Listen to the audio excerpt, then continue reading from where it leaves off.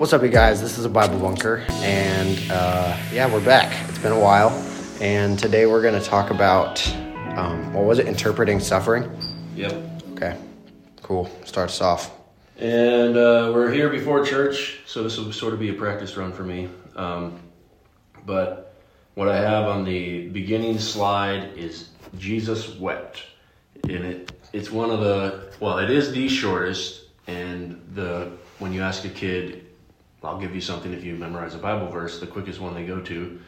But it's also one of the more powerful verses and realities that God has tears. Like, it's insane. And there's just a lot that's going on right now in our church, and I'm sure most people's lives, the older you get, the more you're introduced to suffering. And there's a quote from Spurgeon that says, "I have learned to kiss the wave that throws me against the rock of ages." What do you think that means? Just accept the, trial that God gives you, that, throws you against the rock of ages, makes you rely on God. So he's basically saying, as awful as these waves of suffering are, as these moments where you're just thrown to the ground and all you can do is just cry out, it's worth it. He uses the word kiss because it's affectionate. I'm going to take this one too, because I know where it's going to force me to. And we've had cancer diagnosis for a couple ladies in our church, and another man had a stroke, and we don't know how much time he has left. But I've, just like every other terrible thing that's happened in my life, I've never prayed more than I have. I've never asked the kind of questions that I've asked. It's pretty crazy how out of nowhere I can find peace and joy and relief when it seems, for moments, just seems like there's no way I can keep going. No way, God, why would you do this? But there's a temptation from humans to, when something bad happens, to interpret it, to control it. Why do you think that when something bad happens, we want to say this is why it happened? It's just tough to not have a reason for something. Like that, at least for me, it's tough to not have a reason for something. If you don't know why, then you also, it's kind of a, why God? Why would you do, sort of a mistrust, or are you really good? Why would you allow this to someone good? And I got terrible news last week, and it was the same exact day that in my Bible reading I started into Job. And so it was, I actually was very easy to see just God leading me into that part of his word at exactly the right time. And I immediately had verses pop to mind when I found out the terrible news of someone getting stage 4 cancer when they just thought they had a back problem. It reminded me of Job. Let's see if I can find it here. Maybe I didn't put it in. Here it is. Then Job arose, tore his robe, shaved his head, and he fell to the ground and worshipped. And he said, "Naked I came from my mother's womb, and naked shall I return there. The Lord gave, and the Lord has taken away. Blessed be the name of the Lord." And he is in the rubble of his house that was destroyed, covered in sores, and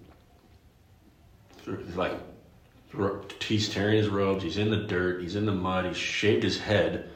I don't even know what that references, what that even means. It sounds extreme. And then he worshipped God. When Satan said, if you take everything from him, he won't. He'll curse your name. And that's what really, the first thing that popped into my head when I found out, another thing, because we've got a lot going on in our small church that's really hard, and it was no way, what's going on? And then that verse, he fell to the ground and worshipped. The Lord gave, the Lord has taken away, blessed be the name of the Lord. And then his friends came And here we have suffering, extreme suffering. He's lost all his kids. He's lost all of his wealth. He's lost his house. And he's just sitting there in a trash heap, worshiping God. And it says, so they sat down with him on the ground 7 days and 7 nights. And no one spoke a word to him, for they saw that his grief was very great. And that was the only right thing they did. Because then they started talking, and they started trying to interpret why. And before this, we never had any revelation, really, of why God allows suffering. And so his friends they're just throwing out human proverbs, human reasons why. Like, well, you must have hidden some sin. You must have some secret evil practice that you're doing that's causing these terrible things. One guy even said, I received a vision in the night that told me you're being punished because of some great evil that you've done. Like, so what do you think of that guy saying, I had a vision? He's probably a liar. Or a What demon. if Satan gave him a vision? Yeah, or he's just a liar, which would be even worse. So what do you do with churches that basically say if you have enough faith, God can heal anything? And yet Christians die of cancer all the time. Yeah, Christians die of all different sorts of things. And I heard of this one guy, and I've heard of multiple guys that like lead churches like that, where they're super, like, I'd call it charismatic, and they, like, that one guy got sick, and he was like talking about a sickness, and it was like a real bad sickness, and then he was like in the middle of his service, he asked for healing, but he just wouldn't get healed for over like a bunch of time. I don't really know how long it was, but I don't know. I think that's kind of crazy to expect God to heal all the time like that. Yeah, if you watch the NFL, you saw an NFL player make a regular tackle and his heart stopped. And for 11 minutes, they were giving him CPR on the field. He was officially dead and then came back. And both teams are praying for him. There was a really cool moment where like a guy on ESPN, former player, said, like, I don't know, this might be awkward or weird, but I'm going to pray for him right now. So on national TV, a man was praying for another man. It was really cool. And he got better. And so they're like, see, God's real. But what if he didn't get better? Is God not real? Or they say, see, God is good, we can trust him.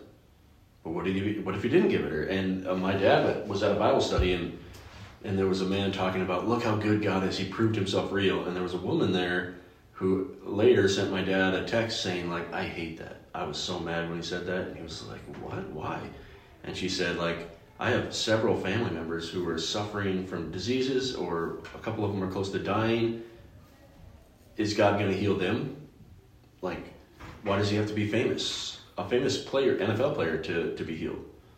Like, I hate that way of thinking. And my dad was like, that's actually a really good question. Like, does it have to be some famous person or some moment, or is God not good then if he doesn't heal? And it really makes you start asking these real questions.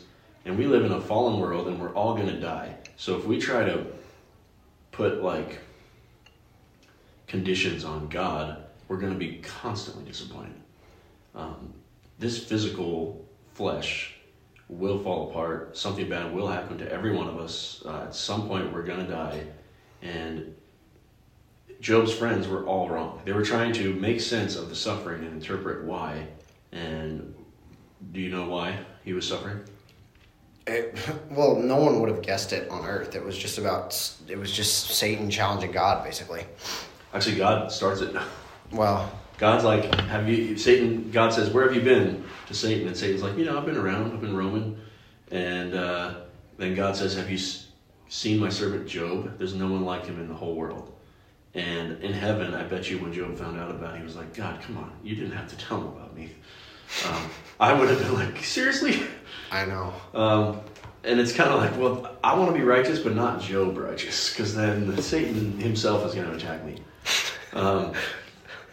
And we see behind the scenes, and you don't get that a lot in the Bible, like this heavenly purpose of God saying, this man will not curse me, no matter what. And Satan's like, yes, he will. I'll take away his stuff. And then he doesn't curse him. And he says, well, he's just still worshiping you because you haven't affected his body. And then God says, okay, you can affect his body. And he gets sores and fevers and aches and like just almost dead, but not. And he still doesn't curse God. And in the end of it, Job just demands a hearing. And there's this moment where it's like the straight gospel. He says, I know my Redeemer lives and I'll see him in the flesh. And it's capital R, like this Messiah, but it's out of nowhere. And then it kind of just moves on. It's like right in the middle of Job. And through his suffering, he had a revelation that no one else had ever had. And there's so many huge moments of growth for me in the midst of suffering, and especially for those going through chemo or losing somebody. And if you seek God, if you lean into God and you don't try to tell yourself this is why he's doing this, you just say, I want to be near you. This has thrown me against you and I'm going to embrace it.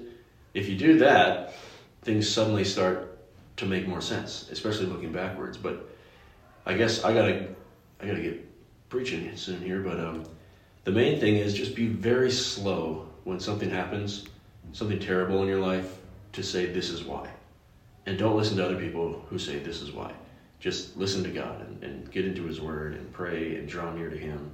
And you'll be shocked at the amount of joy you get or peace you get or a sudden, I understand now.